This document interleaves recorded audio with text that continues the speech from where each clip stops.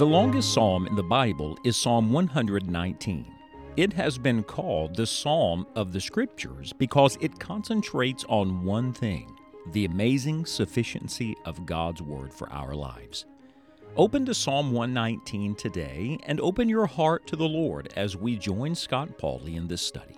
It is our prayer that through God's truth you will find all you need.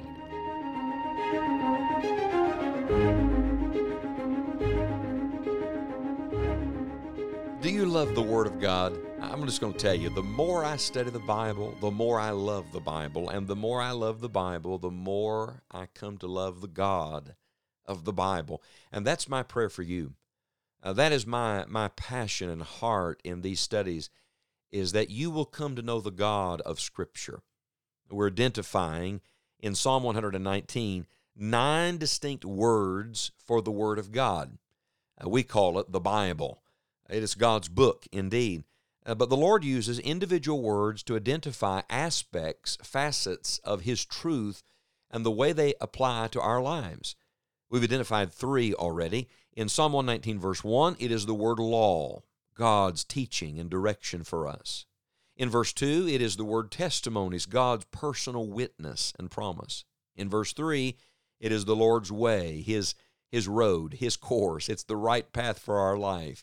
The Word of God is all of that and much more. We come now to the 4th word. It's found in verse 4, and it is this word, precepts. Psalm 119, verse 4, Thou hast commanded us to keep Thy precepts diligently. Now, the word is a fascinating word. It's used about 21 times in Psalm 119, and it comes from the realm of someone who is an overseer, an officer of sorts, whose job is to look into the details, to make sure the details are taken care of. Are you a detail person? Maybe you say, no, I'm not really a detail person. I'm a big picture person, all right? Or maybe you're the person on the other end of the spectrum. You say, I get lost in the details. Let me tell you about God. He's both. He's the perfection of everything. He sees the big picture. He sees all that's going on, the end from the beginning. But our God is a God who is intimately interested and concerned with the details of your life. God knows the details better than you do.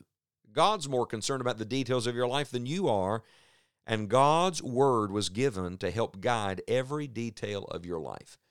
I don't know what aspect of your life today you say, oh, I really need some help in this. But I'll tell you this, if you'll open the Word of God, God will open to you something to help you with that detail. And it may not even be something you've even considered. It may be an area of your life you're not even thinking about right now. That's where the great need is. As you open the Word opens God's truth to you and opens your life. And so God's precepts are needed for every detail. Let's apply that with this prayer. Lord, let your precepts direct every detail of my life. Lord, let your law be my teacher. Lord, let your testimonies be my story. Lord, let your way be my way. And now, Lord, let your precepts direct every detail of my life. And then there's a 5th word found in verse number 5. Oh, that my ways were directed to keep thy statutes. It's the word statutes. It too is found about 21 times in Psalm 119. It comes from a root word that means to engrave or to inscribe on something. For example, we would say that something that's etched in stone cannot be changed. Think back to when God's law was first given to Israel. Remember, Moses went up on the mountain, and God wrote out the commands with his own finger, the Bible says, written with the finger of God. It was etched in stone. The symbolism there is that it would not be changed. Well, here's the idea behind statutes. They are engraven. They are inscribed. They are written down for us. It's a word about God's authority, and it's also a word about God's clarity. God says, this is the final word, and let me make it very clear for you. Let me put it in black and white. And how can we apply that to our lives? With this prayer, Lord, engrave your word on my heart. Now, I'm glad that I have the written word of God. Aren't you glad for that?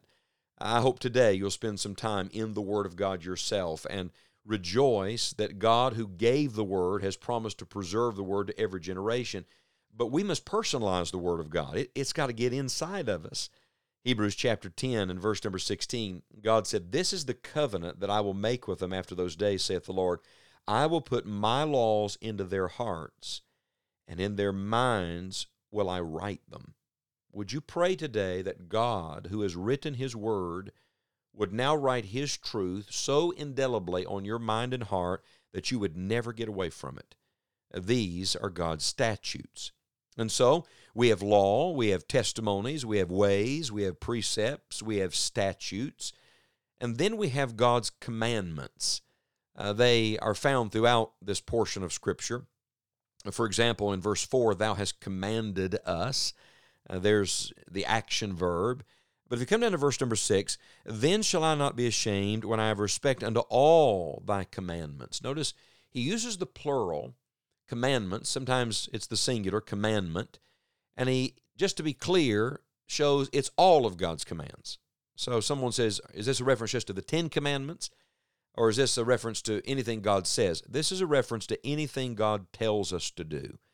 And the word here, used 22 times in Psalm 119, carries with it the idea of divine authority. Here's the way we can apply this to our hearts. Lord, you have the right to tell me anything you want to tell me. I wonder, does God have the right to tell you whatever He wants to tell you? Oh, yes, He does. Have you given Him that right? Have you submitted to His divine authority? Are you being an obedient believer today to God's commands? Oh, may the Word of the living God begin to rule and overrule in your life. Let it rule every decision, every direction, every emotion, every relationship, and let it overrule what you may think or feel that is not proper. Let God's commands sit on the throne.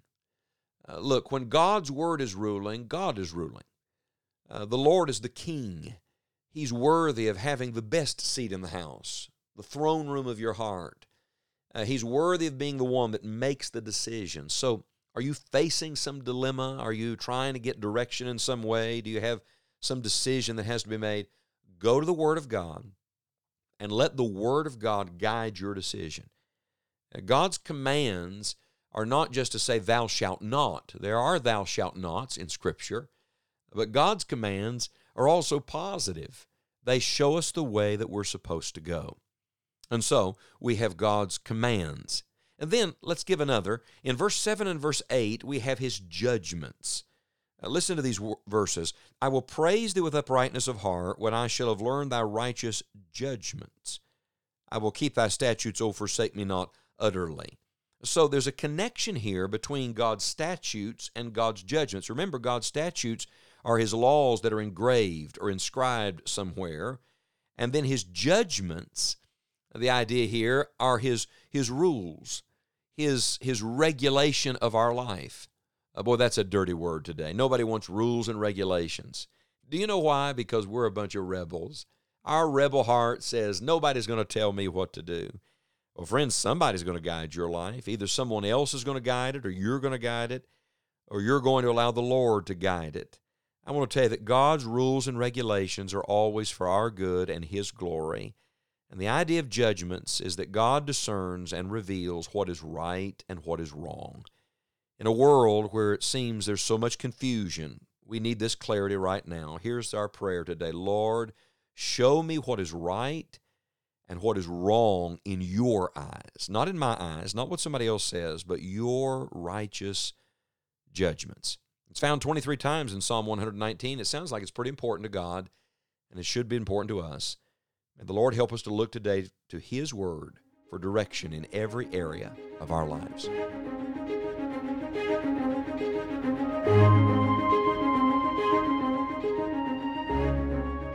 All you need is found in the Word of God.